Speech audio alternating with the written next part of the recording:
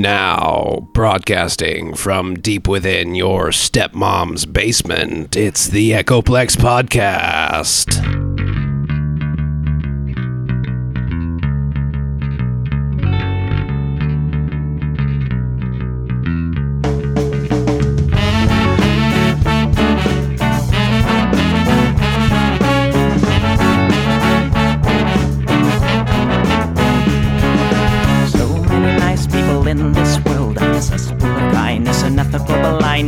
So please excuse my sarcastic tone. I'm a bit underwhelmed by the sample shown.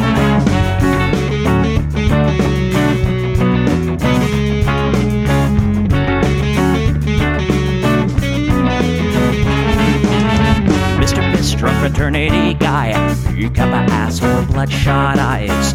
Get drunk and fight every night. Idolize Bradley, belittle women's rights. Homophobic, racist, and don't give a fucking hey. Do you think you can drive a bigger truck? So wear your baseball cap to the side to let everyone know that you're a nice guy. So cool, was so impressed. Lots of chicks and a barrel chest. Cause you're a real man. Punch for punch, gonna piss in your face while you're passed out drunk. I'm a nice guy, you're a nice guy. He's a nice guy, but all of you are assholes. I'm a nice guy, you're a nice guy. She's a nice guy, but all of you are assholes. Nice guys rule the planets. Oh, I just can't understand it. Conquer divine by deception and lies. Social Darwinism and an overdose of pride. Fuck off, jerk off. I don't wanna hear it. Fuck off, jerk off. Read into the lyrics, cause everybody gets their just desserts. As long as you remember that nice guys finish first.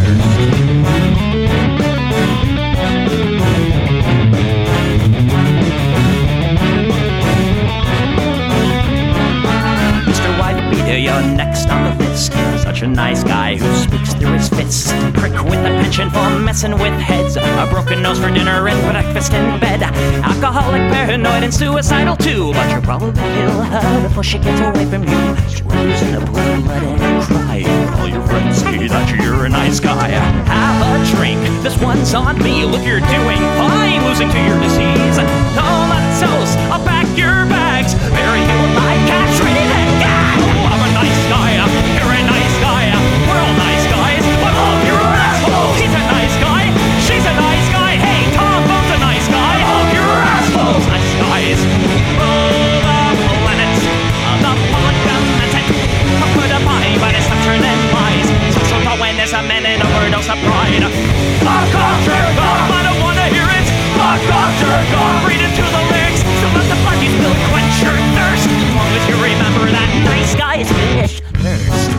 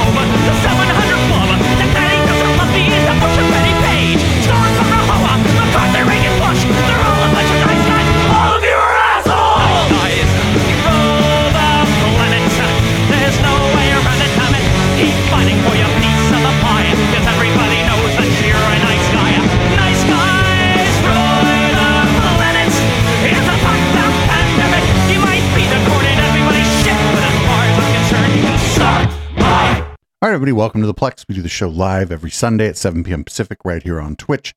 It's twitch.tv/Echoplex Media. Also simulcasting other places that largely don't matter. You can support this project, well, like somebody did right as the show started, by going to eplex.store, picking up some merch, or joining. You can join via subscription. Operates much like Patreon over there. Twitch subs actually get a discount on their subscription there.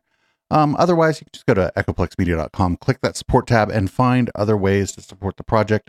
Directly giving us money is never something we would complain about.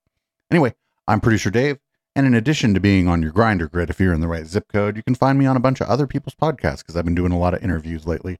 I'll be sharing those in the Discord on Twitter, and this is what the people want. I don't hate the cops. There's a person inside when the truncheon stops. Donate the cops. When the raiders come, who will protect the shops? Donate the cops. They're a sensitive bunch if you don't stop throwing your rocks. Snap, crackle, pop is the sound of a taser. Your buddy drops. Donate the cops.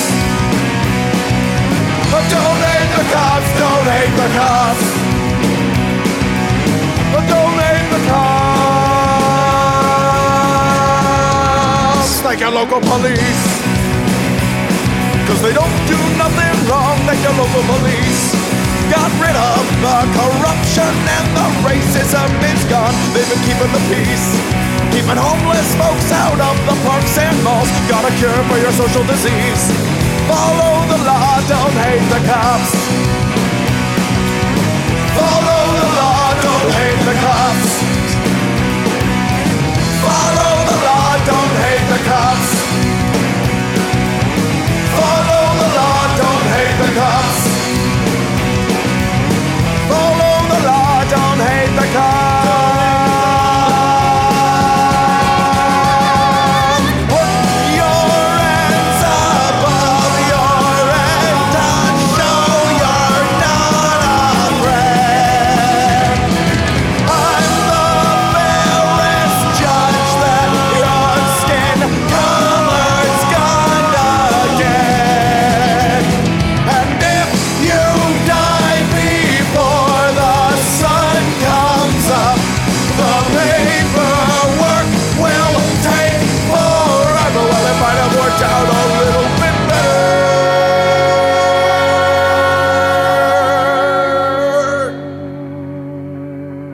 if you didn't hate the cops.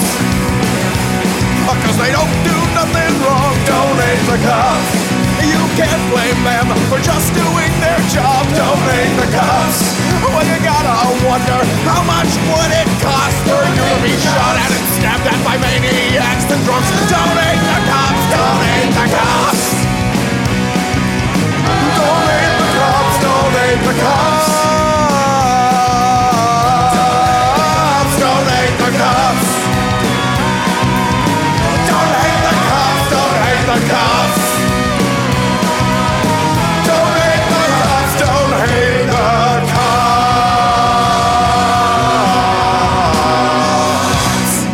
All right. Well, in case anybody doesn't know, last week was the Super Bowl, and people had some ideas about it. So this was before the Super Bowl. This is Lance Wallnaw. He is oftentimes used to be on the docket. We stopped covering because he's kind of annoying. But he had predicted what the significance of a 49ers Super Bowl win might be. He was wrong, but I mean, we're going to run this clip because it looks like he's wearing a trans rights scarf, which is a little odd. I think God's taking people that are on the back bench and putting them on the front bench, putting them in the big game, taking people from obscurity and putting them on the field. And I think he's sending us to the places where there's a great door of opportunity, but a lot of adversaries. San Francisco is a place which needs mercy, not judgment. And that's the reason why it is such a capital, I think, for it always has been for the homosexual movement, because its redemptive gift in San Francisco is mercy. And mercy can be taken advantage of unless it's understood. So it's a mercy city. And I think God's having mercy on America.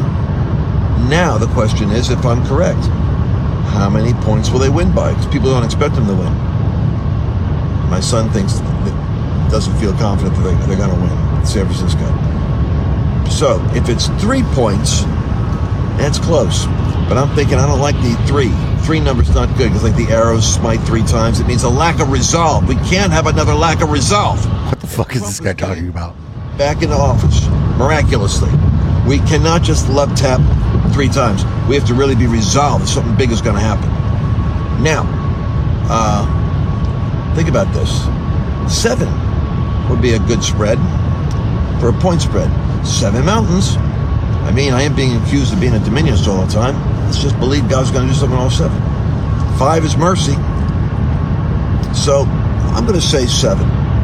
Although that's a lot of strikes of the arrows. So it could be 4 years. 4 years of mercy with Trump.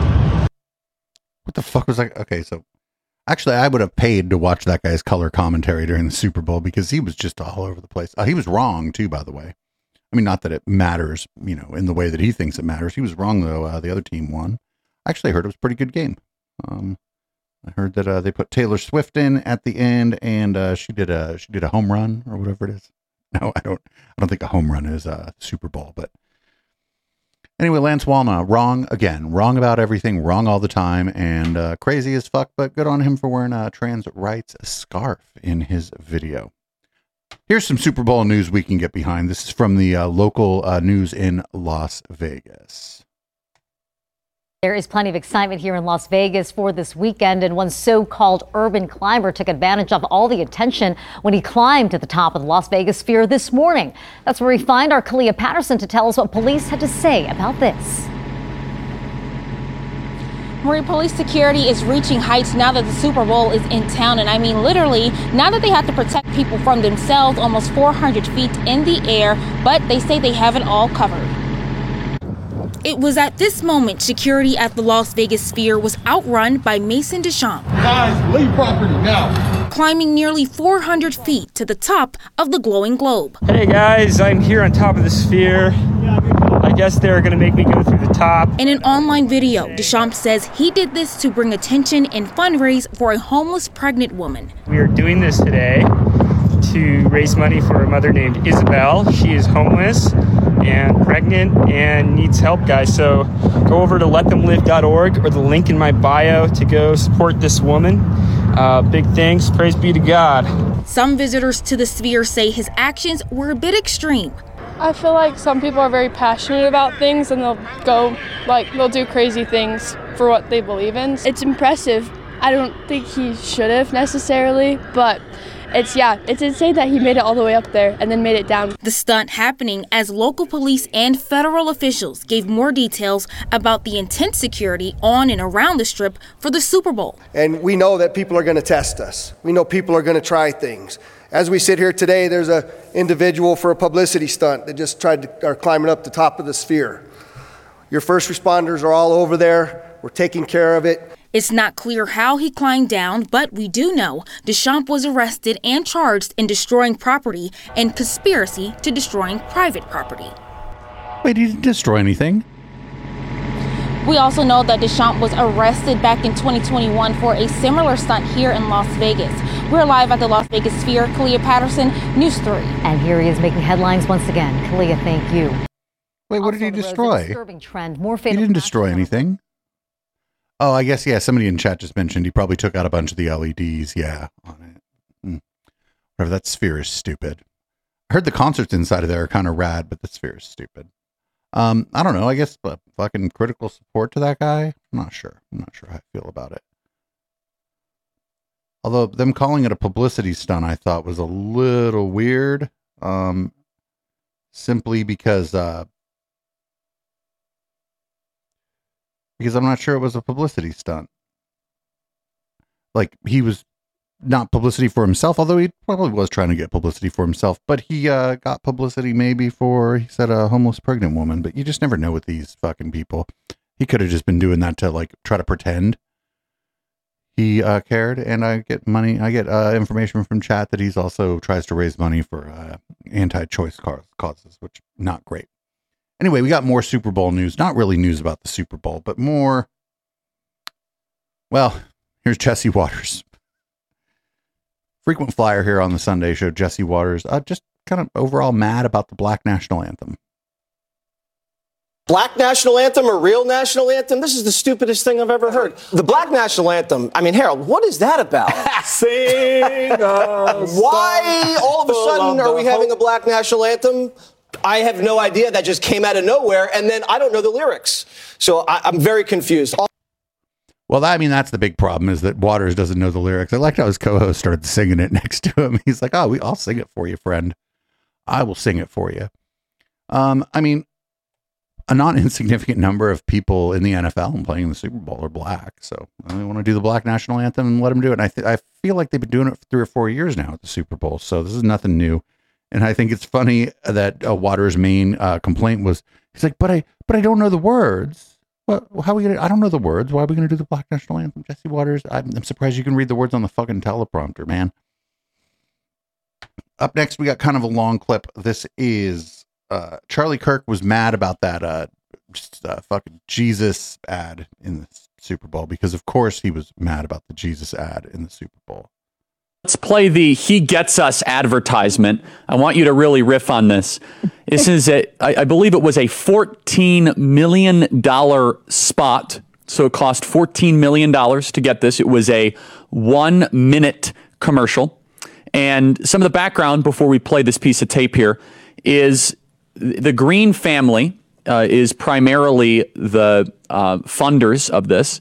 And I understand there's a split in the family over who's actually supportive of this. There's a brother and there's a son and then there's a patriarch. But it's hundreds of millions of dollars that are being pumped behind this. And by background, before I play this, Lance, I was approached by the He Gets Us team. Wait, that's Lance Wallnau again. I thought so.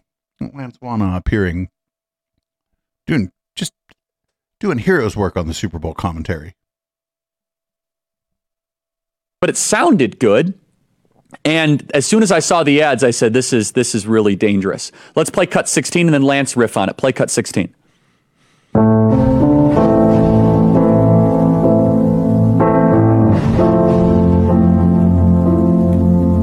Don't ask me what you know is true. Don't have to tell you I love your precious heart. I was there. How was that guy washing that lady's feet with oil? You were there.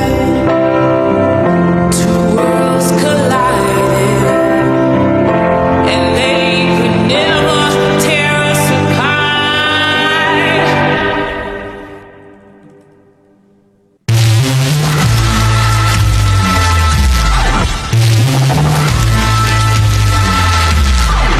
We can live.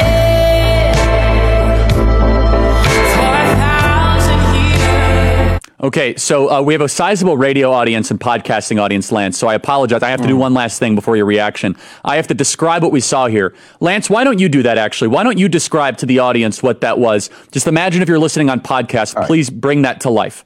Yeah, so everybody had a great meditation moment there with the music. So here's what it is. You got these Norman Rockwell pictures. I mean, they really are Rockwell-esque, kind of like vivid color of real. Yeah, like somebody in chat said, clearly AI. But it's a series of pictures which are, on one hand, it's you would love it. So here's an old white guy and here's an older African American, and both of their feet are in a bucket at the same time. Or there's there's an interracial washing of feet is the theme.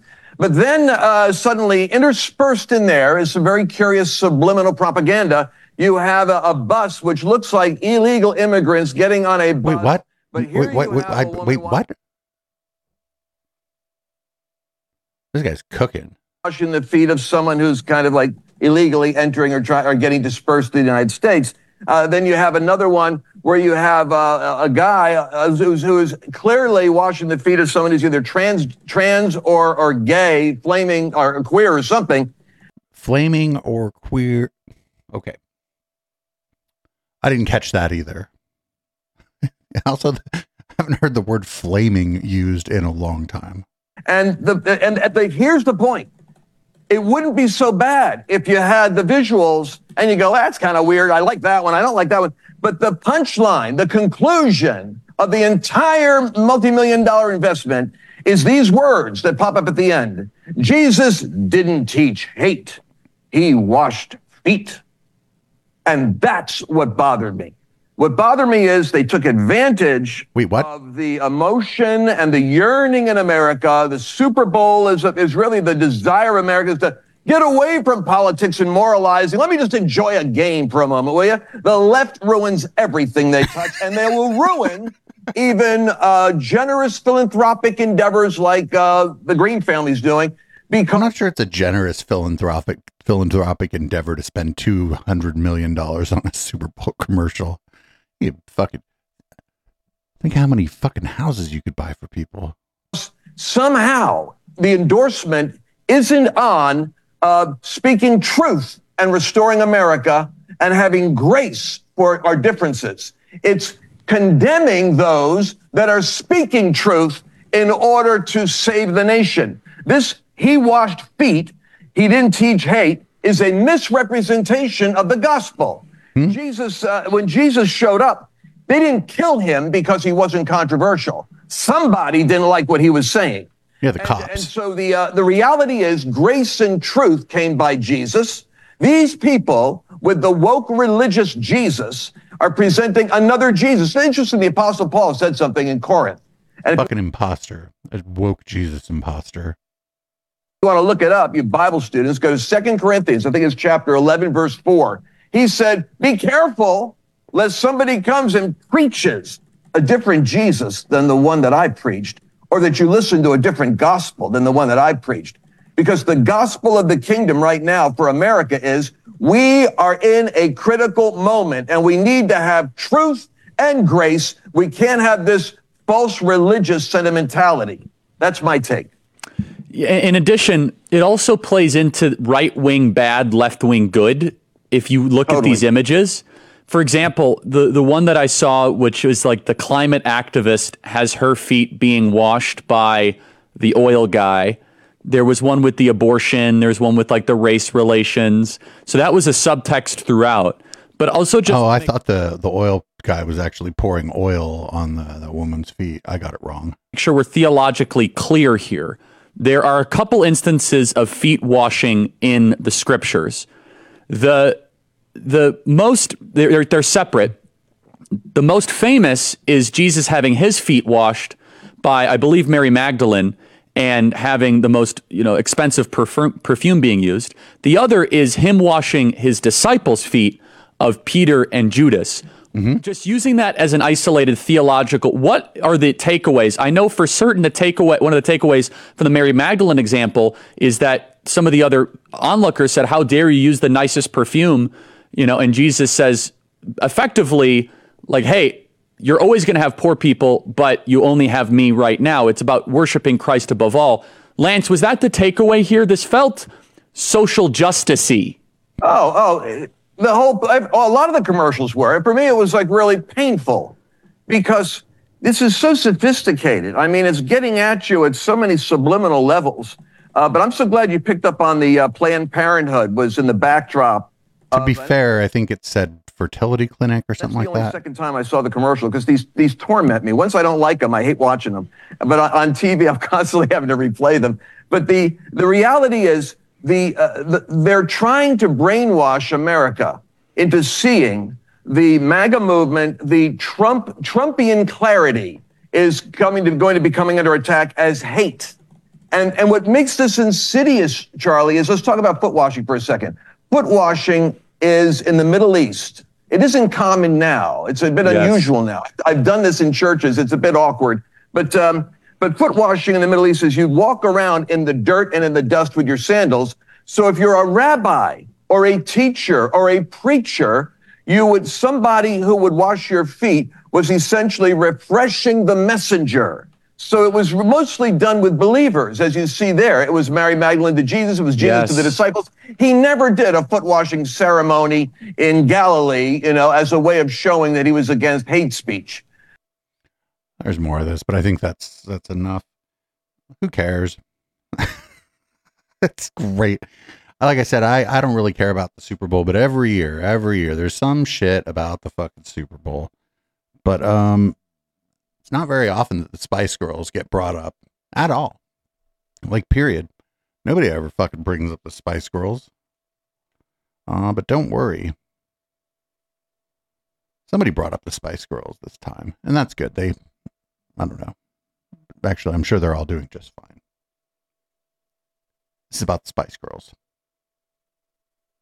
Christianity under attack all over the globe as we're seeing a crackdown on Catholic churches in Nicaragua.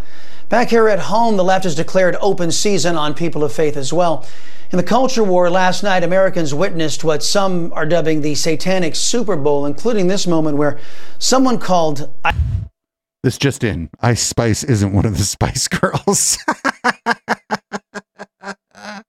Oh, man. Cancel Gay Dave. Ice Spice, who was hanging out with leftist icon Taylor Swift, made what some call satanic hand gestures while she donned a upside-down cross. Okay. Man, I thought Ice Spice was one of the fucking Spice Girls. I didn't know that wasn't one of the Spice Girls. Ruined everything for me. Anyway, these people, if they did make something that some folks believe are a satanic gesture, baby, it's marketing. Rock and roll and music have been using this for marketing for a very long time. We have a show on Thursday nights. We do Cults and the Satanic Panic. And we talk about this a lot on there. When they start freaking out about the rock and roll and having like satanic imagery in the rock and roll, most of those people don't give a shit about Satan. They just know it's good marketing, good for their branding. When it gets dumb fucks to talk about them. And that's all that happened here. If this person indeed did intentionally make some kind of gesture that other people think is satanic. I didn't even see it. The video they showed didn't appear to show it, and I don't care. But it's awesome. It's awesome watching these people freak out. So we are now moving away from our coverage of the Super Bowl. I know everybody's really disappointed. We want to talk more about the Super Bowl, but we got Mark Meckler, who is just sort of like a right-wing pundit. And he is going to be talking about the only way to secure the border. And if you didn't guess, it's a war. We could go to war with Mexico.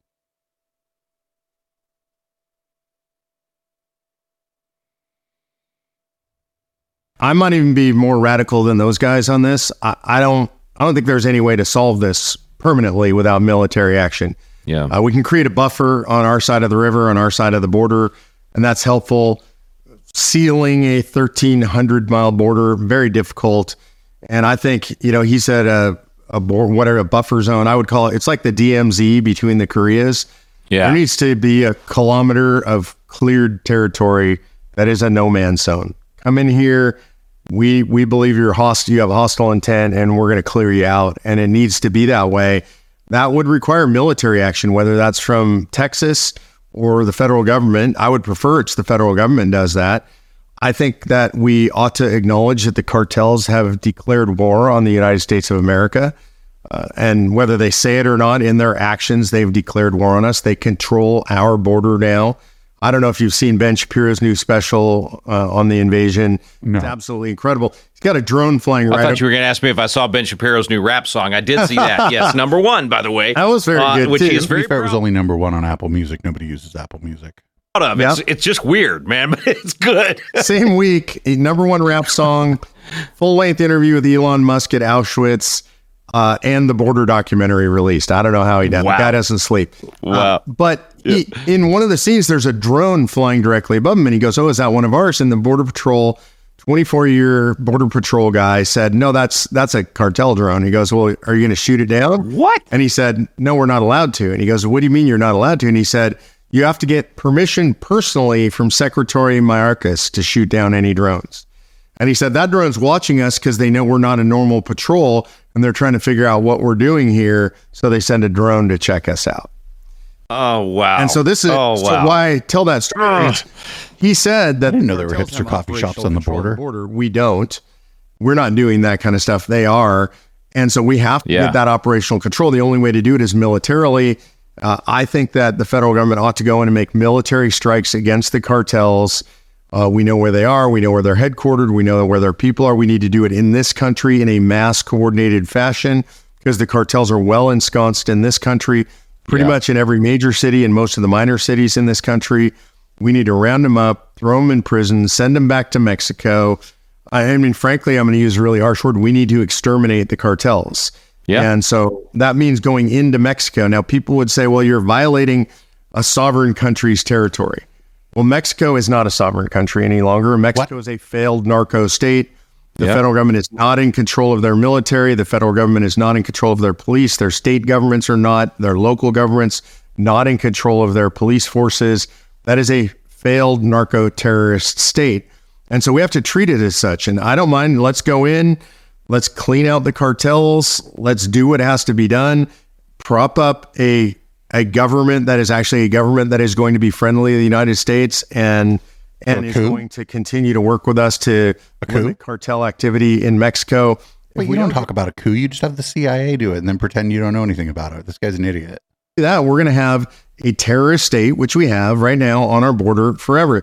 To me, this is like Gaza. They're invading our country. They're invading our country every day. They're killing our people. Yeah. And we have to go in and use maximum force to oust them, create a buffer zone along the border. If we do that, we'll have border security. It's that simple. So, like, outside of a couple skirmishes quite a long time ago, Mexico has been a great friend to the United States. You know, it's jokes about the water in Mexico and shit, which are usually pretty racist. But there have been situations like where in New Orleans there were hurricanes and the water was undrinkable, and the Mexicans were just like, "Oh, we got you," and they brought fucking water in. I think the time there was a big storm that hit Houston, the Mexicans also came across and brought water in. They've done humanitarian aid in the southern United States when we needed it, and they've been great friends of the United States. And should these people's fucking fever dream come true in some country, they think it's going to be China or whatever, tries to invade the United States, should they try to invade in the Southwest, the Mexican military will come in and help us defend our country. These people are assholes. That is our neighbor, and there would be no worse course of action that the United States could take than to use our military inside of Mexico without the permission of the Mexican government. It would be among the dumbest things this country ever did. We're not going to whoop our ass or anything. It's not like that. It's just dumb. It would make us look dumb. I mean, okay. I mean, there are plenty of things already that make us look dumb. I'm not saying that that's not the case, but it would make us look dumb. It would be fabulously stupid. So now we're going to move on to some news about the homeless crisis. This is a great humanitarian, once again, Jesse Waters, talking about what we should do about homeless folks in places like Hollywood, California. I'd like for the government to make our lives easier and the lives of the homeless people a little more difficult. Maybe go by with a bullhorn at 6 a.m. Boop, wake up, people. You like camping so much? Get in the van. We're going to take you to the Grand Canyon. Maybe go to the Pacific, take a dip. Whoa. Yo, this guy like lives in like, not for nothing, this guy like he's like shits on big cities and stuff, but this guy for sure lives in New York City, probably in a nice high rise. His life is already very easy, and the lives of people who don't have anywhere to go already pretty hard. Making it more difficult seems, you know, quite bad. Fuck Jesse Waters. He is like probably, since Tucker left, Jesse Waters or Greg Gutfeld is the worst person on Fox News now. It's not between those two. There's a little bit of a like a fight or whatever maybe, but under them it ain't even close. And they got people like Laura Ingraham and Hannity over there who are also fucking ghouls. Up next, we got some news about Letitia James, the New York Attorney General, who prosecuting Donald Trump. Here's Donald Trump's attorney, who I believe will probably be disbarred by the end of this year, Alina Habba. And she has some thoughts, if we can call them thoughts. Miss James had her shoes off in court. Let's not forget that. I called it out in the closing argument. Should have washed her feet. But it's true. She had a Starbucks coffee in her hand. She wasn't doing work. She wasn't sitting at the counsel table. She was in the back with her shoes off and a coffee. And at the end of the day, we're sitting there looking at this going, this is the state of our country. AGs are so comfortable in court that they know that they don't even have to do the job. They don't have to do the work. They're going to let their people do it. They're going to sit there. What does she think the attorney, like, what does she think the attorney general's job is to do? So we're going to go up to the next level. We're going to go to people that aren't running on a campaign, running to get Trump before they're even in office, and we will win. So what does she think the attorney general's job is? Basically that of a bureaucrat. It's a managerial position. It is not. I mean, they may or may not have, engage in litigation themselves, but their main job is to delegate to prosecutors. They're a manager. Does she think that because it's Trump, the attorney general himself should be trying the case? Like, I don't understand what is her, why does she, if the attorney general just wants to sit in the audience and watch the case that their employees essentially are handling, okay, that's called oversight. If she wants to, if she's wearing like, work shoes, like dress shoes or whatever, and wants to kick off her shoes, if her feet don't smell, then what the fuck? Who cares? And oh no, she had a Starbucks. Here's Donald Trump talking about a civil case out of New York. And he's going to call New York just a rigged city. He had a judgment against him for several $100 million. So instead of being in South Carolina and other states campaigning, I'm stuck here. It's an election interference case. Nobody's ever seen anything like it in this country. It's a disgrace. It's a disgraceful situation, actually. And we'll just have to figure it out. I'll be here during the day and I'll be campaigning during the night. Biden should be doing the same thing, but he'll be sleeping. This is all from the DOJ. Sleep is good. Comes out of Washington. They're coordinated with the district attorney and the AG. The case tomorrow, which is a rigged deal, is all coordinated with the district attorney, and it's coordinated with the Attorney General of New York, Letitia James, who ought to be ashamed of herself. I mean, okay, so the civil matter. Okay, the idea that people coordinating in their prosecution of a case is some kind of problem is stupid. Yeah, that's what these offices do. He's campaigned for years of trying to get Trump without knowing anything about me. It's all a rigged. It's a rigged state. It's a rigged city. It's a shame. What they ought to do is go out and take care of the violent crime and the migrant crime that's destroying people. New York City, like Manhattan, it is incredibly safe. It's one of the safest cities in the country. Killing people. Not a case that everybody says you take a look at the legal. In that affidavit, CNN just cut away from it. you swore under oath, correct? Yes, ma'am. And in that affidavit, you swore that, well, first of all, do you recognize the affidavit? I do. Okay. Did you sign the affidavit? Like how they just cut away from it. Although the clip was cut in kind of a weird way or whatever, but yeah. I don't know why they cut it that way, but whatever. At least they cut away from him. He's like, this is a rigged city. It's a rigged city. Yeah, everybody there hates you, dude. Everybody there doesn't like that guy. Nobody hates that guy like a fucking New Yorker. Don't matter if you're liberal, conservative. If you're a New Yorker, you probably hate Donald Trump. It's just the way it is. I didn't make the rules. Even the I'm walking here guy really hates Donald Trump. Up next, we have Fox News' reactions to the Fani Willis judgment, in which Trump was fined $355 million and his organization cannot do business in New York for 3 years. Here, of course, first, Jesse Waters. This is not the Trump organization. You say people don't want to be involved in the Trump organization? They have like dozens of Fortune 500 companies who are tenants in his buildings. People love working for the Trump organization. The doormen, the guys that work in the elevator. There's no people that are complaining about getting swindled who are working for the Trump organization. Has been ripped off all of the buildings along the West Side Highway. Okay. These people don't Jessica says was, well, we've seen all these people who are ripped off by Donald Trump.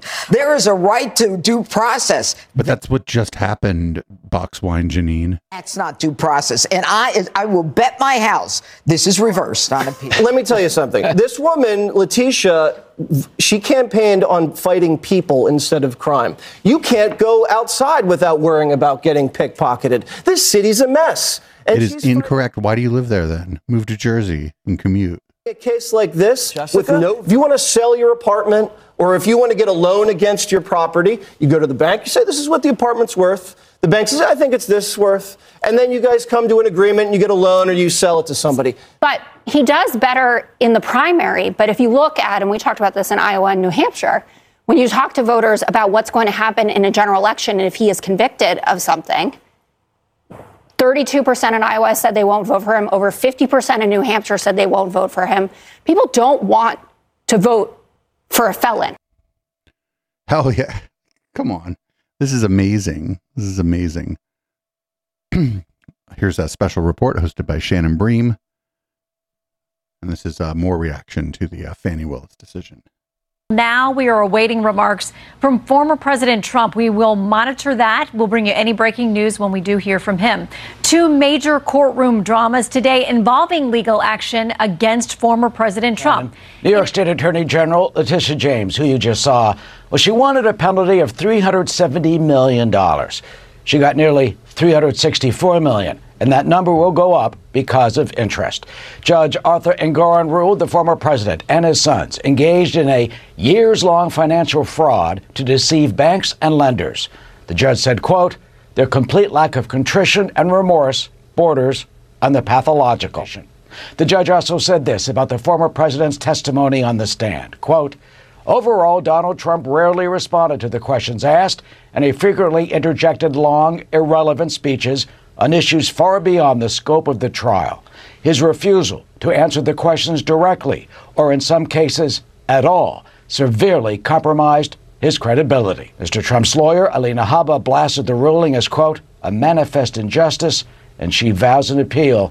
The Trump legacy of the art of the deal, now it seems, hangs in the balance. Well, they're seeing what I'm seeing, which is that a lot of this is just the expression of snarling tyranny happening all across the country because you have elements of the left that are controlling the levers of power inside of these criminal justice systems who are furious at the idea that Trump could be elected based on the voter support. What Julia was... You'd hear these people tell it, you would assume that there's no evidence, no evidence was presented, and they're just like, I don't like him, and they're like, aha, $360 million or whatever it was. But the judge was like, yo, this guy just went on a rant instead of asking the questions when he took the stand, so that seems to have cooked him. What happens when your lawyer is Alina Habba, who is more like a part of your campaign than a part of your legal team. If you get into legal trouble while you're running for office, you fucking wall that shit off. You have to wall that shit off. There's some election laws around it, but more importantly, I think even people who really like the guy might start to see through this and be like, well, why is his lawyer in his criminal case also seem to be out there campaigning for him? It just doesn't seem like a wise way to conduct this. I mean, even if they're going to end up voting for him, it seems like he's like really fumbling all this, or his legal team is really his legal team. I can't believe I just called it that. They're fumbling all this by making this about the campaign and not trying to get him found not liable, get him acquitted, or reduce his criminal and civil exposure in all these cases. I guess they don't care. It's like the all or nothing strategy here now, right? Now it seems like at this point, if he loses, he's so cooked. He is so cooked. And they had mentioned Georgia in one of those clips. I think that's the one. I think that's where he's going down. The stuff in New York is all going to be about his financial dealings, and it's all going to be civil matters. I don't think he's going to go down for J6, but I think those RICO charges in Georgia, I think he's going to get hit on those. And he can't pardon himself, and the Georgia governor cannot pardon him. I think he has to serve at least 5 years on RICO in Georgia before he's eligible for a pardon. So I think that's where he's cooked, is Georgia. Never would have guessed this in 2016. So we're going to move on. We got a couple clips of Trump's recent speech. Here is, I just thought this was kind of funny. It's like not really that, doesn't really have much to do with the speech or anything at all, actually. But here's what the ad from Right Side Broadcasting was before Trump took the stage at one of his speeches this week. Company's emergency contagion kit. Now, this could be one of the most vital things that you and your family buy right now, because this could save your life. It's got a Z-Pack in there. It's got ivermectin, hydroxychloroquine, which I take once a week. It's got all of these things that can protect your family. The information for that.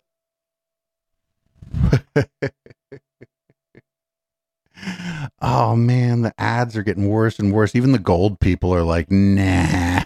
Now it's a fucking box of snake oil. It's just here every box of snake oil.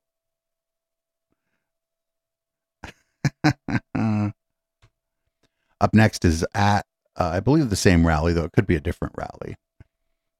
Here is the former president speaking with, I think, probably his most well put together supporter. And of course, banner behind him is for his fucking sneakers.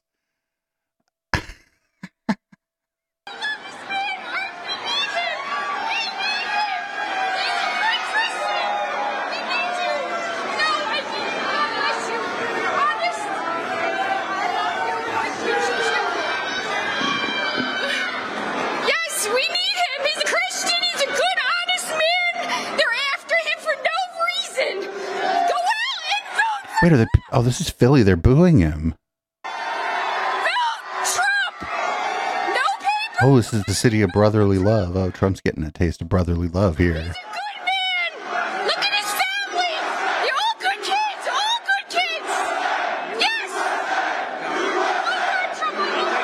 She was fucking cheating out, dude. Her head was about to pop. Did you fucking see that? Yeah, I think this is actually like a sneaker convention or something like that. And he was getting booed at the beginning there. She was, her head, I'm surprised her head didn't fucking explode, if I'm going to be perfectly honest here.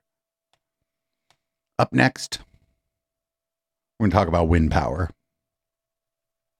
I hope that's okay with everybody. I know we don't talk a lot about alternative energy here or renewables, but we're going to talk about wind power here. And this is this former guy. He's going to bring up a really good question about wind power. I don't know if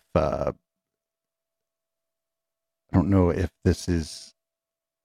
I don't know if he's got a point or not, but we'll find out. They want wind, but what happens if the wind doesn't blow? They don't know. You know, it's hard to store wind energy, right? You know that.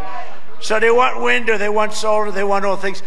It's not big enough to fire up your plants. It's not good. It's not consistent. What happens if the wind doesn't blow? Well, that's why you have like many. That's why the grid relies on like several different sources of power. Yeah, you can't do it all on wind and solar yet. And it doesn't seem like we have the storage capacity for it. But that's a different, he's like, well, nobody even thought, what if the wind doesn't blow? Well, the wind doesn't always blow. Probably also one of these dumb fucks who thinks if it's a little bit cloudy, the solar panels don't work. But actually, for the same reason, you get a little bit of a sunburn. You can get sunburned if it's cloudy at the beach or whatever. The solar panels do work. Now, mind you, direct sunlight is better, but they do work to some extent in if it's cloudy out. Up next, we got Laura Trump. That's Eric's wife. I don't know how anybody decided to marry Eric Trump, but here we are. She wants to be the co-chair of the RNC. I don't know if that means she wants to be the co-chair of the RNC with Mike Pillow, but that's unimportant. Here she is on a Right View, or she's on Fox News, but her show is called The Right View. We have to deal with what we have right now in this moment. And I'll tell you what, the RNC should have one goal and one focus, and that is ensuring that the leader of the Republican Party, Donald J. Trump, is elected as the 47th president of the United States, and we are able to save this country. Here's what I can assure you. Any person walking into the doors of the RNC with any other goal in mind will be shown the door if I were elected to this position as co-chair of the RNC. We have no time to waste. We have 9.5 months. We have to ensure that every single penny raised goes to voter registration, as you just said, legal ballot harvesting, which we have been beaten by the Democrats at forever. Ballot harvesting. That means ballot harvesting would mean that and I'm not kidding. Like if I remember my roommates have their ballots and I'm running to drop mine off at a drop box and I'm like, mind if do you want me to take those for you? They're like, yeah, boom, ballot harvester, Dave.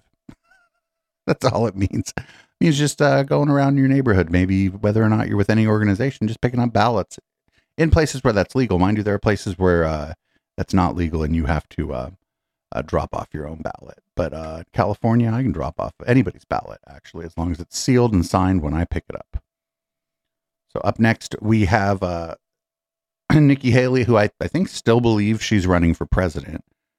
She is on CNN with Caitlin Collins, and Caitlin Collins is going to ask her an interesting question about Vladimir Putin, because Nikki Haley has had negative things to say about Vladimir Putin in the past.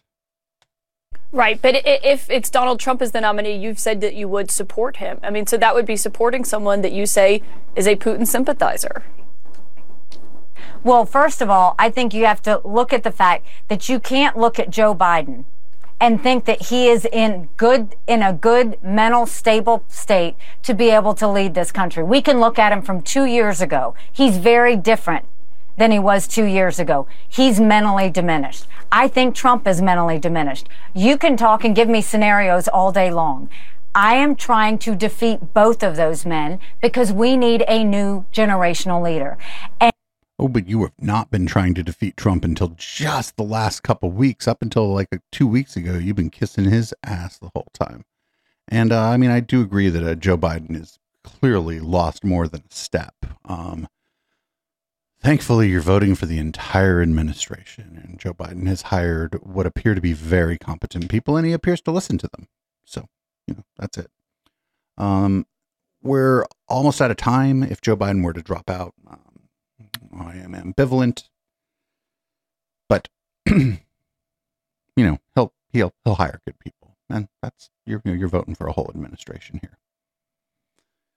So I have two examples here of why these MAGA people generally only want to go on Fox and like OAN and Newsmax, etc.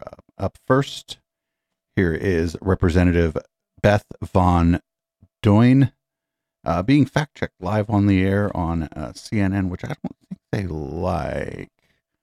And nobody likes being contradicted, but, if you're an elected representative and you choose to go on the national news, you should expect it. I think the news media has been too reluctant to do this, and finally, we're seeing it happen more and more often. This is obviously huge for Republicans and really for anyone who is concerned about border security. But when you look at catch and release, you have to look at what's causing it. And it's a judicial backlog, right, of people who are coming and they are applying for, excuse me, I let you speak, who are coming and looking for protection. Yeah. There's not enough room for everyone, so you have them being released. But the law that you said you don't need, the Senate deal, had it passed and become law, would have prevented that. It would have actually upped that credible. It would have upped that credible fear threshold. It would have upped that credible fear. No, it actually wouldn't have. Yeah. It would have allowed 5,000 people in our country a day. No, that's not true. And that's not true. And the Border Patrol Council, as was coming through. Ma'am, may I please speak, or I'm going to have to cut this. If you won't let me speak, I'm going to cut the interview off. And I will let you speak and finish sentences. I would. Okay, and please give me that respect as well. Thank you very much. So what I will say is the Border Patrol Council disagrees with you. They've been very frustrated with what you are representing as 5,000 people. That is actually a trigger, right? Which is actually, we're above it right now on the border. So it's not as you represent it. Yeah. Be like, we can end the interview if you want. If you don't want to let me go. I want to get my question out. We can end the interview if you want. We need more of that energy. I don't even care who goes on there and starts talking over these people. Honestly, you just be like, I've done that during interviews. I don't have to do that usually because I don't have to do it. And during the post game, actually, we're going to watch friends of the show who didn't do that, and that would be a complaint I would have or a criticism I would have of them. But I think we need more people to just be like, well, listen, if you're not going to let me get my question out, I let you finish what you were saying. If you're not going to let me get my question out, we're going to end the interview. So up next, this is Brandon Williams throws a bit of a fit over very mild pushback also on CNN. Why isn't it better to have increased security at the border rather than nothing? Well, that's a false choice because Joe Biden shredded the Remain in Mexico policy his first week in office. He did it very with great flamboyance, and he could reinstate that today simply with a pen. So the false choice of, hey, look at this true, disaster. As you know, that many of the moves you've talked about that President Trump attempted were challenged in courts. You had a Democratic president here who was willing to remain in Mexico is not struck down by the court. That's I'm talking about executive. Not true. I'm talking about executive privilege and powers that the House is saying the president could exercise. But as you know, this is a president who is actually making concessions that previous Democratic presidents didn't make. I just wonder, why is it safer for your constituents to have no increased security at the border as opposed to that negotiated by your Senate Republican colleagues? Well, I'm glad to hear you say that Joe Biden has provided no security at the border, along with Secretary Mayorkas. I think that's a bold admission. Not exactly what CNN. I said. I did not say that. That is exactly what you said. That was the choice. Compared to no deal, security at the you border. had a tougher you said deal. No security at the border. No additional security. Let's talk as people who respect each other. I respect your service. I'm asking you why no deal is better for your constituents for the rest of the year, as opposed to a deal that significantly tightened up restrictions at the border. Well, because permitting in the law, in the code, 5,000 per day on average over a period of time to enter the country. That's not true. That's not true. It's not allowing 5,000. It is true. It's a disaster. It was not allowing them in. It was saying at 5,000 encounters, you don't entertain any more encounters at the border. I'm sorry. Is that respecting each other? Is that what you're getting at here? Well, I will challenge you when you say something that's not true. I'm a member of Congress. You're cutting me off. It absolutely only when you is say true. Something not true. And you are the arbiter of truth. I realize that CNN has a great track record. Senator James on Lankford, that, so a Republican senator, said that the 5,000 per day talking point was false. So I'll quote him if you won't take my word for it. But this is new. Is somebody at CNN being like, nah, you got to stop letting people lie on here? Did somebody at CNN do that, or are these people? This is just like a coincidence that these two people got a little annoyed.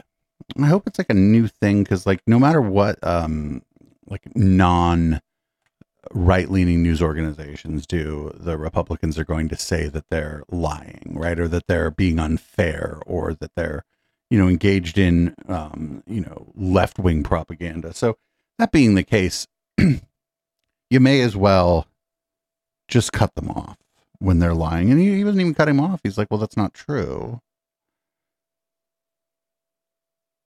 So, up next, we got Alan Dershowitz, a rare W from a friend of Epstein, Alan Dershowitz, talking about the special report on Joe Biden that went, outside of the scope of the special report on Joe Biden, because the special counsel was supposed to be filing a report on whether or not Joe Biden had committed crimes that would be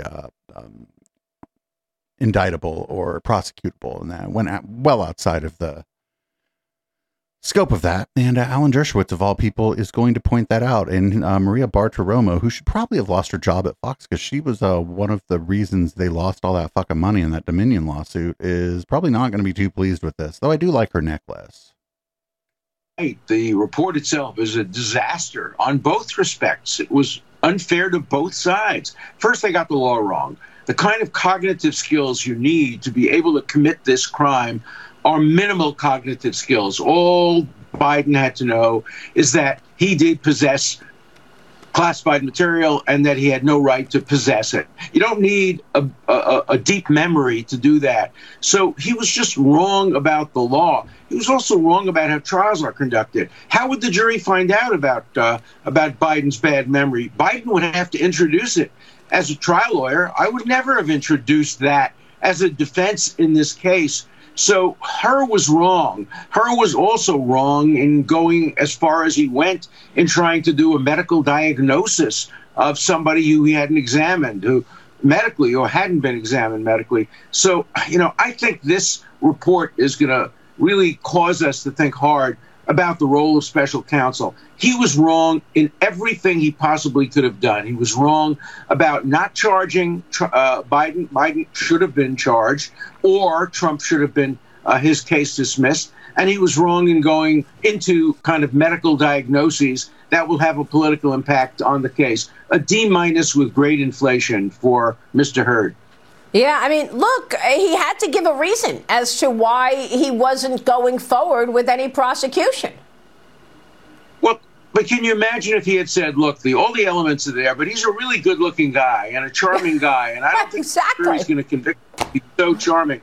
Or if he had said, look, he's black, and the jury in this district is going to be predominantly black, so we're not going to charge. That's not what a special counsel is supposed to be doing. He's supposed to be laying out the elements of the crime and not making predictions about how the jury will assess the evidence. That's up to the jury itself. So he went way beyond the scope of what he should have been doing. So, I mean, at the end, Dersh kind of made a false equivalency because as soon as it was found that those documents were there, they were just given back. That's it. And that's not what the former president did. I don't know why all these people got these sticky fingers, though. But you know who didn't take nothing they weren't supposed to take from the fucking White House? Barack and Michelle Obama. That's who. They didn't take shit. They didn't take so much as a fucking pen. Squeaky clean as a motherfucker. Speaking of Barack Obama, here's Ted Cruz. Did you know that Barack Obama is the one who's actually in charge right now? Not George Soros. I thought it was George Soros, but it's actually Barack Obama. That's who's in charge. And here's Lion Ted to talk about it. House did H.R. 2. It went nowhere in the Senate. Is that Mitch McConnell? Who's responsible? Sadly, it is. Look, it's Chuck Schumer, number one, and Chuck Schumer is helping drive the train. Listen, we know Joe Biden's not driving the train, so it's a combination of left-wing congressional Democrats and I think Barack Obama that are driving the train, and Joe Biden is Mr. Oh, you almost had it. You almost. Oh, just calling him Joe Obama. You almost had a good one there, dude. But then you corrected yourself. You stupid fuck.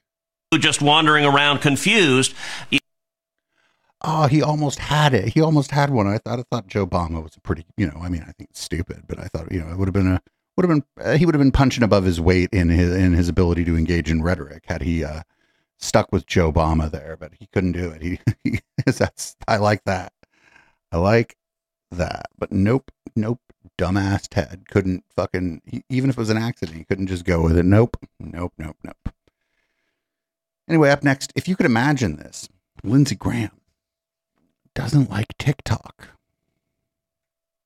Do you realize, Mr. Chu, that your TikTok representative in Israel resigned yesterday? Yes, I am aware. Okay, and he said, I resigned from TikTok. We're living in a time in which our existence as Jews in Israel, and Israel is under attack and in danger. Multiple screenshots taken from TikTok's internal employee chat platform known as LARC show how TikTok's trust and safety officers celebrate the barbaric acts of Hamas and other Iranian-backed terror groups, including the Houthis in Yemen. Senator, I need to make it very clear that pro-Hamas content and hate speech is not allowed on our platform within our country. Why did he resign? Why did he quit? Senator, we also do not allow any. Do you know why he quit? Do you know why he quit? We do not allow this. We will investigate such claims. My question is, he quit. I'm sure he had a good job. He gave up a good job because he thinks your platform is being used to help people who want to destroy the Jewish state. And I'm not saying you want that, Mr. Zuckerberg. I'm not saying you want, as an individual, any of the harms. I am saying that the products you have created with all the upside have a dark side. Mr. Citron, I am tired of talking. I'm tired of having discussions. I mean, I'm tired of you talking too, because you're a dumb fuck. Know the answer here. And here's the ultimate answer. Stand behind your product. Go to the American courtroom and defend your practices. Open up the courthouse door. Until you do that. Wait, are they subject to any legal, you can't just go to the court. You can't just be like, I would like a courtroom where I can defend my product. The court clerk would be like, I don't see you on today's docket. Will change. Until these people can be sued for the damage they're doing, it is all talk. I'm a Republican who believes in free enterprise, but I also believe that every American who's been wronged has to have somebody to go to complain. There's no commission to go to that can punish you. There's not one law in the book because you oppose everything we do. And you can't be sued. That has to stop. Wait, folks. They can sue. Wait, you can sue. You can sue TikTok. How do you expect sue anybody? The audience to believe that we're going to help their families if we don't have some system or a combination of systems to hold these people accountable? because for all the upside, the dark side is too great to live with. We do not need to. So he's conflating some things, and we talk about this a lot around here. And I don't want to spend too much time on it because we got a whole rest of the docket to get through. Although we're making pretty good time tonight. TikTok is mostly younger people. Younger people, not just in the US, but around the world, are far more skeptical of the controlling coalition of the Israeli government led by the Likud party than older people are. And so he's conflating criticism of the Likud-led coalition that controls the Israeli government and sympathy for the people who are getting fucking bombed into smithereens with like support of Hamas. And it's going to come up later during the post game in an interview we're going to run where Sam Harris was challenged on this. And I think this is dishonest. And I don't know if Lindsey Graham knows the difference, but I think some of these people running this line, they do know what they're doing. They do know the difference. And they're hiding the ball. If you're in favor of the behavior of the Likud-controlled coalition in Israel, bombing civilian populations, just say so. I am not in favor of that. I feel like 2 or 3 days after that attack on the rave, continuing to bomb was just fucking barbarism, just fucking completely barbaric. At first day was probably an overreaction because they fucking dropped a lot of fucking bombs. Next day, revenge.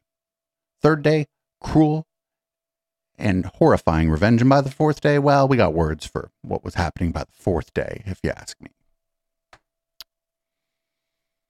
And that's what a lot of people, younger people and more liberal people and just people who are skeptical of state power, no matter who they are, or what color their skin is, or who their imaginary friend is. That's what a lot of those people think. And the younger people are just on TikTok. I don't know what to tell you. Don't know what to tell you, baby.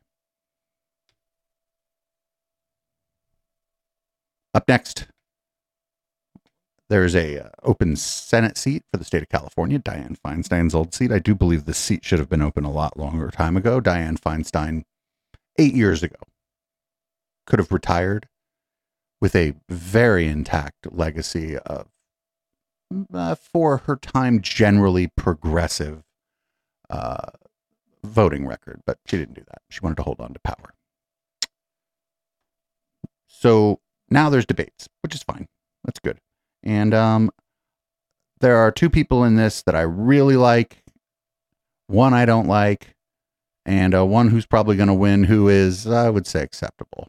And so here's one of them I do like. I do like Katie Porter. I do like Katie Porter.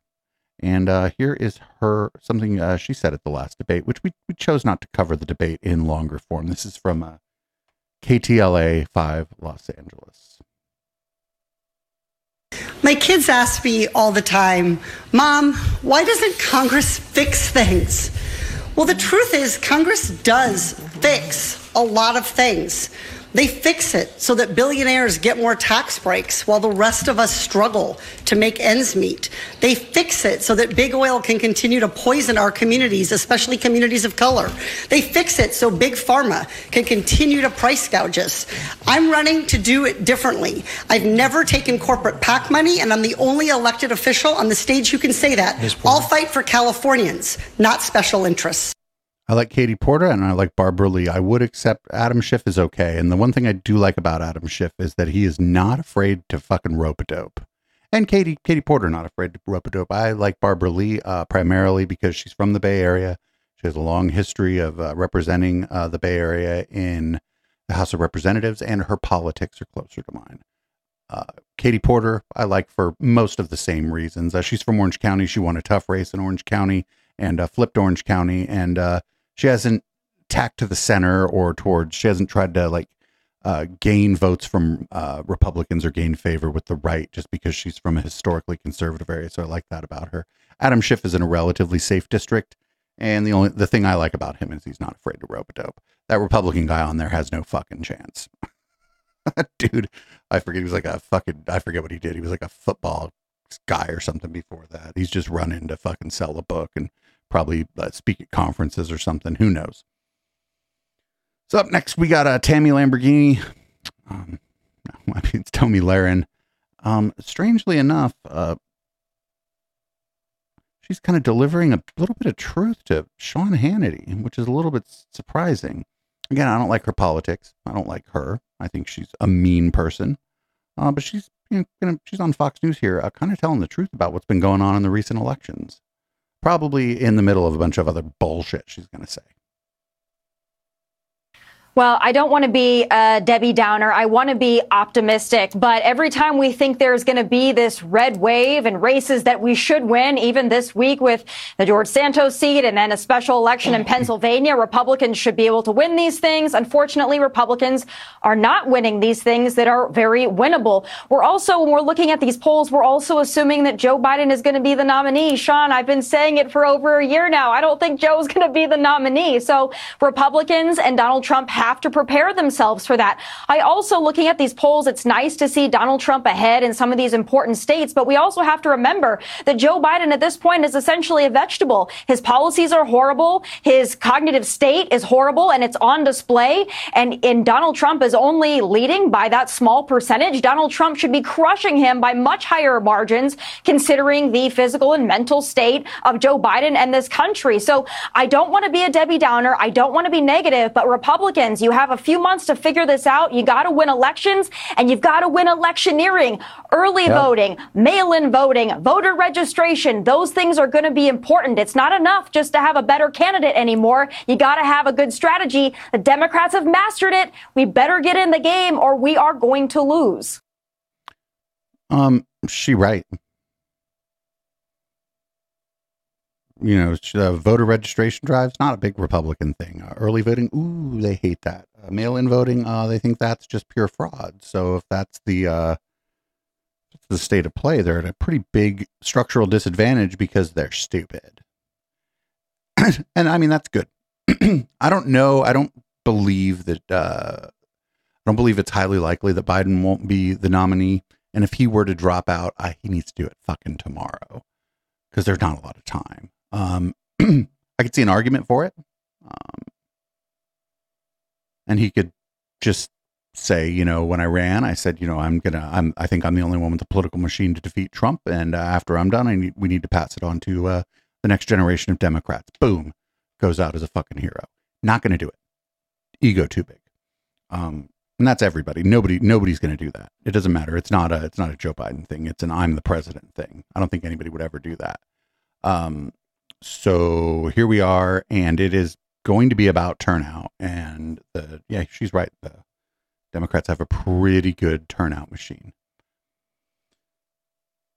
So it's a little over an hour in, so it's time for a palate cleanser. I'd like to thank the Discord, particularly Allie Drew, for providing this palate cleanser. This is a drunk bird.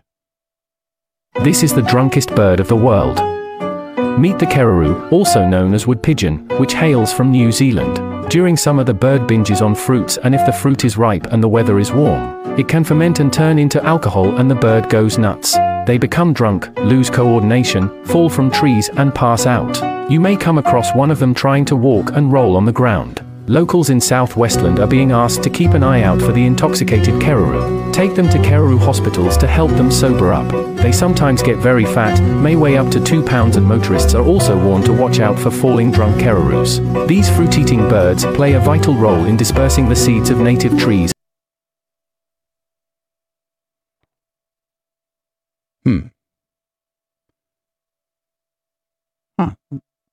This is live, everybody. The video just stopped. That's okay. Watch out for the drunk burb, everybody. Watch out for the drunk burb. I do like that burb. It's like me late at night on the show. No, I'm just kidding. I don't get wasted on stream anymore. I used to, though. During the pandemic, I was that bird. Like, watch out for drunk Twitch streamers. Up next, we got a very confused kitty. This would have been good for Catterday, but I don't always check through the dockets before Catterday. Plus, we had a guest on last night. Shout out to Joni, VC Archives, actually. Fantastic guest. So this guy had removed the glass top from his glass table, and this poor kitty. Oops. Check this out. Oh, poor kitty. People listening to the pod, you're gonna have to just check the docket or find the video of this.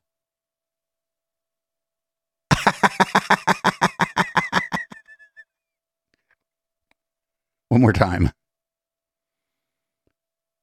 Aw, poor kitty. At least he didn't hurt himself.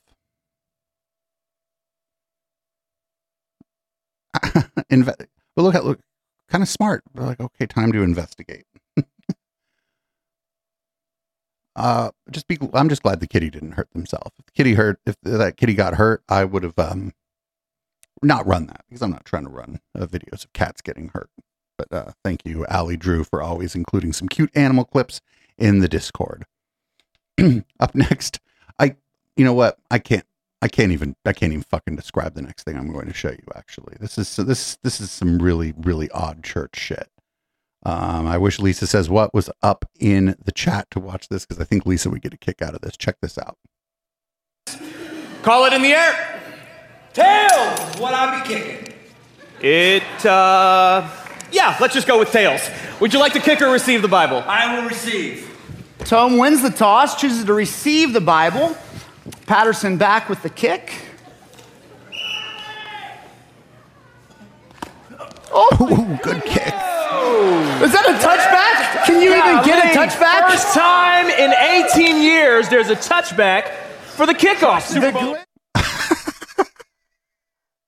Not sure that's a very pro-Christian thing to do, to do a kickoff with the Bible. You would think that would be like an atheist thing. Like you'd see that at like the atheist convention or whatever, in addition to like sexual harassment and probably racism. Up next, we got a pretty weird question at a briefing that the Pentagon had. Now, I think that usually, you count on the Pentagon to lie to you generally. I mean, that's their job. Most of these people are also part of the intelligence apparatus, but sometimes you get asked a fucking weird enough question that you're not even sure what lie you're supposed to tell. And I think this is going to be one of those cases. Thank you. Let me go to the phone here. Jeff Shogel, Task and Purpose. Thank you. I know this may be a question for Soviet Premier Putin, but the god-awful thing that the Russians want to put into space, is it like GoldenEye, the thing from the 1995 Bond movie? And is it time for all of us on the ground to join Jed and the Wolverines? Jeff, I'm not sure how to respond to that. I guess we just have to live and let die. All right. Bad joke. But I mean, that question was so weird that the dude couldn't even come up with a lie. And that's a professional liar. So I guess shout out to the person who asked the question. So weird that the professional liar couldn't come up with a lie for it. I guess that's we'll take. I don't even know if that's a W or I don't know. Yeah, the chat's confused. I'm confused. Usually we have a pretty decent like the news show. Like it's usually it's stuff's a little wild and whatnot. But usually we can understand what's going on. But I have no idea what just happened there. No way to explain that, really. Up next, we have some family-friendly programming recommendations from Charlie Kirk and his panel of idiots. I just looked this up, Charlie. I didn't realize this, Jack. The last time that in Belarus they used capital execution here was in 2019, and it was by firearm. Yeah, that's how you should. By the way, this is my other problem with death penalty. It takes too long, too many appeals. Expensive. It should be public. It should be quick. It should be televised. What? This can't be right, can it? The last execution in France was guillotine in 1977. 100% true. They used the guillotine until 77. Yeah. That's so cool. There's videotape of it. Honestly, that's like what we should be doing, and I agree. It should be public and televised. Public square. By the way, you could fund the government to watch it. You could have brought to you by Coca-Cola, and no, I'm not kidding. By the way, I would totally tune in to see some pedo get their head chopped off. Okay, so who would, even if it was a child abuser, you just don't want your brand associated with that? What is he talking about? Convicted by a jury By the of way, peers. That's going to get I'm talking about a real thing. I'm not talking all about executions in Belarus are by firearm. That's not a choice or anything. Andrew's saying don't make kids watch it, and I think the absolute I think opposite. at a certain age, it's an initiation. 16, if you can drive, you can watch but hold it. on. Not You even see, 16. If I would all of a say- sudden you look at some of these savages, like in Indiana, there was this guy that went in and killed a pregnant woman and her 3 kids. Yeah. And you know what? I want to watch that execution. That'll make my day better. I want to see him on a public block and get him be publicly executed. And I think that would be justice. You think children should have? You should see it. What is the age? At what age should you start to see public executions? 16. I think you could do it earlier. I think you maybe at age 12, Whenever- 6th grade or so. Oh my God. Public executions are probably outlawed. I think even our current Supreme Court would say, well, there is a clause in the Constitution about cruel and unusual punishment. I think like pay-per-view execution is cruel and unusual punishment. If you are of a mind, you can go there is an observation gallery for a lot of public executions. It's mostly for the press, but I do believe private citizens can go. And if you're of a mind, you can go. But if I find out that you go to those for fun, I ain't fucking inviting you to the barbecue. Fucking bloodthirsty ass motherfuckers. Up next, we got the former president's fucking weird son, not the cokehead, the other son. Actually, my dad was the president, and he was anointed by God. I think God anointed my dad. He was the president. I think he's created the greatest political movement in history, and I really do believe that something is looking down and guiding him every single day, because there's no way in the world he could have been where he is today without the intervention of God. And amen. Man, Kenny G turned into a chud. I had no idea. I feel it. I know it. Hillary Clinton raised $1.5 billion. My father, who knew nothing about politics, in 2016 raised $300 million. And somehow he's a businessman. He won the White House against impossible odds. And I really do believe that there's divine intervention there. I think somebody was guiding him. And well, I don't know what to say here. Anointed by God, divine. And I just like Eric Trump clips because he's like, my dad. That's just the only reason, actually. It just reminds me of this old clip on that I saw on what was it? Cartoon Network Nighttime. I forget what they used to call that, but the guy was like, I'm going to write a letter, and he was all, Dear Ass Faces. And that's just what Eric Trump reminds me of. Up next, we got Fire by Night reject Robin Bullock, who we're still trying to figure out if that's his real hair or if he's wearing a wig. He's going to talk about how Trump actually needs to be re-anointed. Shout out to Right Wing Watch for the 6 or 7 of our clips tonight, actually. Trump was anointed to be king twice. But when this 4 years runs out, he had to be anointed again. Because our cycles only run in 4 years. So if he's not anointed again, if he wasn't anointed again, when the election comes up, that anointing will leave him. So wait, being anointed has like a 4-year it has an I didn't know that God's anointment had an expiration date. That's interesting. You learn something new every day. He has to be anointed for the next term because he's already spent his 2 terms. He's been president this whole time. Mm-hmm. Heaven recognizes him as president. And so he had to be anointed again. Oh, well, shit. I talked to God the other day, actually, and he's like, I ain't anointing that motherfucker again. So I guess that's the way it goes. Sorry, Robin. Unfortunately, it's all bullshit. It's just going to be a matter of who wins the Electoral College. So,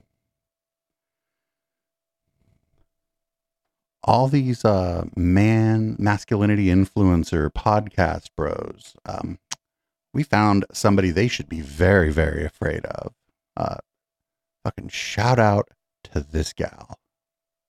There's a ton of marriages in which women are also working and then also showing up a lion's share of the household duties. And that's why they're unhappy, because now they're being burdened in two directions. But so what's the solution to that? Men showing up more on domestic duties, but they won't because of freaking tradcons and neocons who are telling them that it's gay and beta if they do these certain tasks. It is gay and beta most of the time, I agree. And I also think that's why men are suffering. So for instance, like the unemployment rate of men returning back to the workforce is very, very high right now. And that's because feminists are kind of pushing for this like revanchist return to just like older times. And even though you claim you're not trying to turn the clock back, a lot of the solutions that feminists are advocating for just won't help men, because the burgeoning sectors right now are overly feminized. It's stuff like nursing, childcare, hospitality. And these industries are actually reaching out to men and they're trying to recruit them, but a lot of men will turn them down, and instead they're sitting on their ass, they're addicted to opiates. Like over half of unemployed men are addicted to some sort of painkiller. They're playing video games all day, they're to porn, which is yes, one problem, but there's so many others. And feminism is what's telling men, like, leave your toxic masculinity behind, join a nursing career, join a teaching career, but they won't do it because of tradcons and neocons telling them that they're gay and beta if they do these kind of like unwarrior-like positions. But I do think that it's not just a matter of social construction. I think women are more nurturing. The nursing programs and teaching programs have like put out research of why men won't join these industries despite them reaching out. And one of the biggest reasons is because they feel like it's overly feminine. Do you think that's due to liberal feminism or due to conservatism? No, I think it's just natural. I think the men should work, but they should maybe do things that they're more inclined to do. I don't think we need to conscript men to go become nurses wearing frilly little dresses. And why do you see that as putting on a frilly dress to go into like nursing and hospitality? Because you're using that example. You're presupposing that it's feminine and gay. You're doing the thing. Oh, dude. I mean, she just said one thing in there that I didn't like as much. She was talking about porn. I think porn is fine. And I think like porn addiction is like an overblown thing. I don't think a lot of people are addicted to porn. But other than that, dude, she just absolutely slayed Michael Knowles. She, at the end, she's like, you're doing the thing I just described. She's like, I don't know what else to tell you. More of her. Send her to more of these places. Because, was she right? Yeah. If you're a young man right now and you're looking for a great field to go into, she's right. Nursing would be a great field to go into. They're trying to reach out to men. So you might actually have an easier time getting hired than maybe a similarly qualified woman, just because those fields are trying to reach out to men. And that's a good fucking job, actually. You become like a nurse practitioner, you get into management and nursing, and you're making $150,000, $200,000 a year if you're at a well-known hospital. Like, she's right. There's all kinds of incentives for people entering those careers. And it's to the detriment of men that they have these influencers telling them that, oh, you don't want to go work at a hotel, that's gay. And I'm like, well, what do you mean that's gay? She's right. I wish I knew her name. If we could find out her name, I'd maybe even like to reach out to her and have a discussion with her, because I had a discussion recently that's going to come out pretty soon with a guy who talks about men's issues from more or less our side. I think he's more like moderate, or possibly even a moderate conservative, but he hates the fucking meninists. And we had a great conversation about men's issues and the things holding men back and some of the problems that men face, and how it's a lot of times the problem it's caused by the media they consume. And she was just dead on. I know it was sped up and edited, but I actually wouldn't mind seeing that entire conversation in context, because she fucking nailed it. And she talked to that guy's audience in a way that they understand too. It's like different than me going on there, because I don't speak the lingo and she speaks the lingo. So she is like kryptonite to those people. I have a feeling I'd like to see more of her, but I have a feeling we're not too far away from her being persona non grata in these spaces, because they don't like that shit at all. We got a couple more here. Actually, the rest of the docket here for the regular part of the show is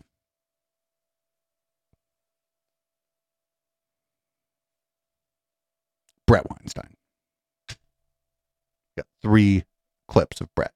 Here he is recently on Joe Rogan doing more of the HIV/AIDS denialist stuff that he got into when he started to feel his COVID runway. Or I don't know if the runway going away, maybe it's a bad analogy because the plane flies, but started to run out of road on that COVID stuff. So now he's going with some old school bullshit, the HIV/AIDS denialist crap. After I looked at what Luc Montagnier had said, and I read Bobby Kennedy's book on Fauci, was that actually the argument against HIV being causal was a lot higher quality than I had understood. Right? That it being a real virus, a fellow traveler of a disease that was chemically triggered, that is at least a highly plausible hypothesis. And with Anthony Fauci playing his role that was inconvenient for what he was trying to accomplish. There's also ignoring a very important factor in AIDS, which is party drugs. That is the competing hypothesis. And for those who think that this is a preposterous allegation, you should look at this evidence. The evidence is surprisingly compelling. And, you know, if your mind resists that, realize that Luc Montagnier, who got a Nobel Prize for the discovery of HIV, later in life became convinced that the thing for which he got the Nobel Prize was not nearly as important as he had imagined. He believed that HIV was not the causal element. So with AZT, with AIDS, it was killing people. So now you have people dying from AIDS. And you have this medication, which Fauci in the 1980s was famously quoted as saying, is the only reason why we use only one medication is because the only medication that's been proven to be both safe and effective. Right. Where have you heard that before? Right. COVID was a rerun of the AIDS chapter with AZT. But the AIDS chapter seems even more terrifying, because if the initial treatment was AZT, and we know AZT kills people, you're taking someone who has a compromised immune system, and your response to that was give them something that's going to kill them quicker, and then say there's a giant crisis. And this is what Duisberg was demonized for. Yeah, I agree. And Okay, so again, with a novel disease, sometimes the initial treatment's not going to be exactly right. As somebody in chat said, we now use a lower dose of AZT or oftentimes other therapeutics. And but the meat of that was that he's just saying, oh, you know, it's just a coincidence, actually, that people have the HIV virus. And if left untreated, they end up with a disease that we call AIDS. It's just a coincidence. It's fucking disgusting. Fucking disgusting. You know, I'm of a certain age. People in my generation, not a lot of us died during the AIDS crisis, but it's not like we didn't know people 10 years, 15 years older than us that did. And I know a couple people who are no longer with us who would be with us today if they had not contracted HIV and subsequently died of the disease called AIDS. And it's fucking disgusting. Bret also went on the Alex Jones show. We can't run this in long form, as it is,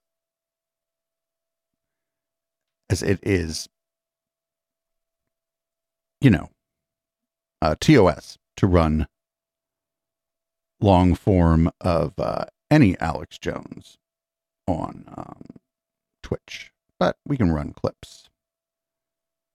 So, the clip that he ran promoting it seems to be gone, but that's okay. Here's a clip from someone else of Bret on Alex's show. I had two clips here, luckily. Here's Bret talking about the depopulation agenda on the fucking Alex Jones show. This is where he was going to end up. I predicted this. Chris Kavanaugh from Decoding the Gurus predicted this. We all predicted that he was going to end up on the fucking Alex Jones show. Kind of did it as a joke when COVID started and Bret was wilding out, but we weren't necessarily joking. And Bret has reached his final form. To me, this is the central issue of it all. When you were on Tucker, you explained, you said, listen, there's not words to describe, I'm paraphrasing, how dark this is. The open borders, the devaluation of currencies, the destabilization. When you look at it, there is organization by the administrators. As you said, it's easy to dynamite and destroy things when you're the administrator and have all this BlackRock money.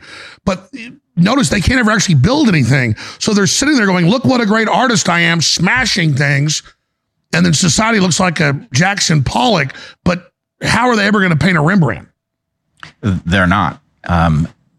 What they have recognized is that they have no use for us. And I wish that was an exaggeration, but you can see this so clearly in what they did to the public over COVID.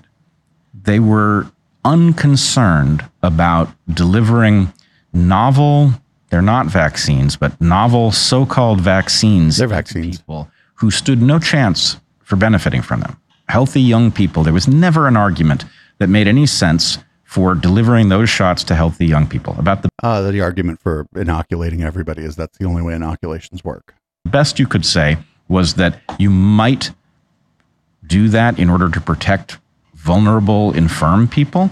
That's not something a rational civilization would do, but at least that's a logical argument. But at the point that we discovered that these things did not in any way control the disease, they didn't incorrect people contracting it, they didn't control people transmitting it. Yes, they did. The logic for inflicting them. They're nirvana fallacying it. There's some evidence that it might prevent you from getting it, but most importantly, spreading it. This is one of those diseases where the symptoms are the way that you spread the disease.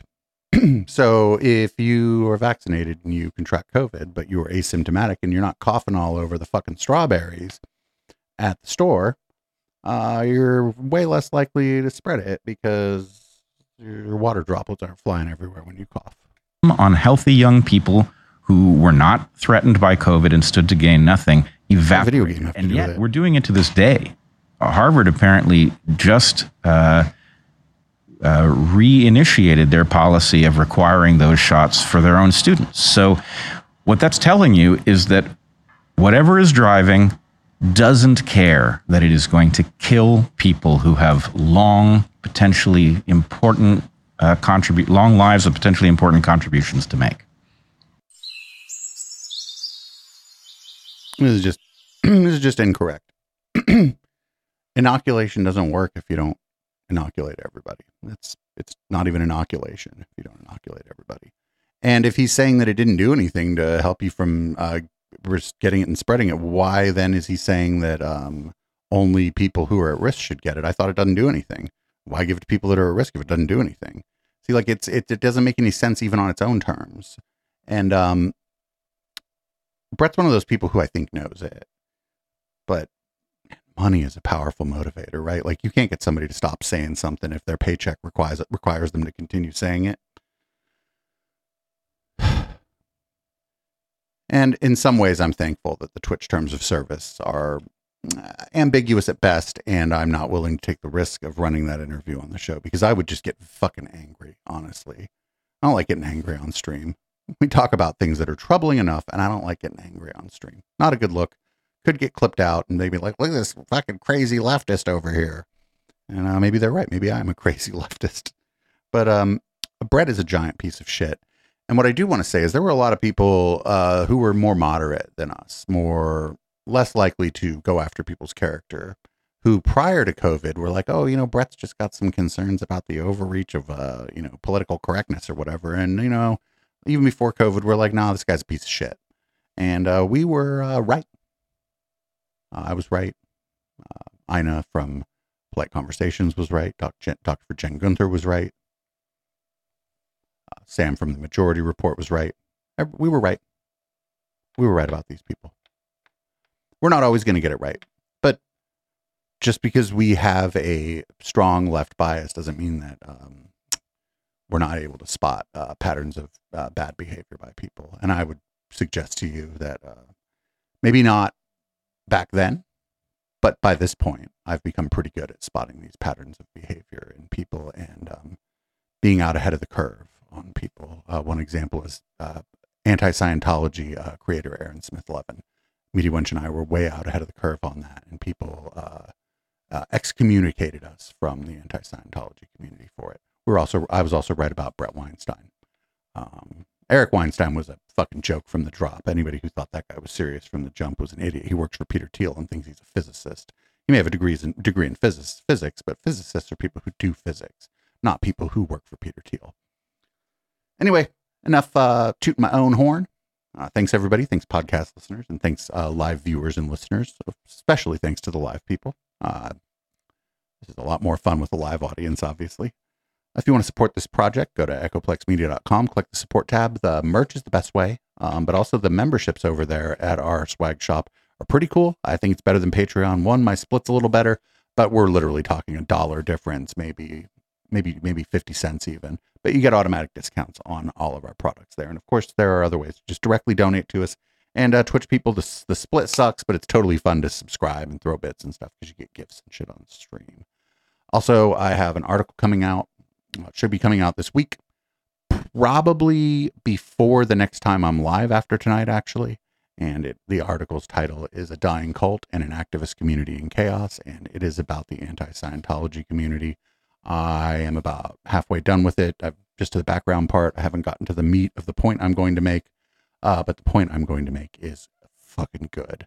And it's going to be, again, me patting myself on the back for having initially been right and nobody listening to me. Anyway, that's the show. I am going to change the color of the lights in this room, take a piss, and adjust the contents of my beverage, and we'll be back for the post game. So live viewers, stick around, and podcast listeners, bye.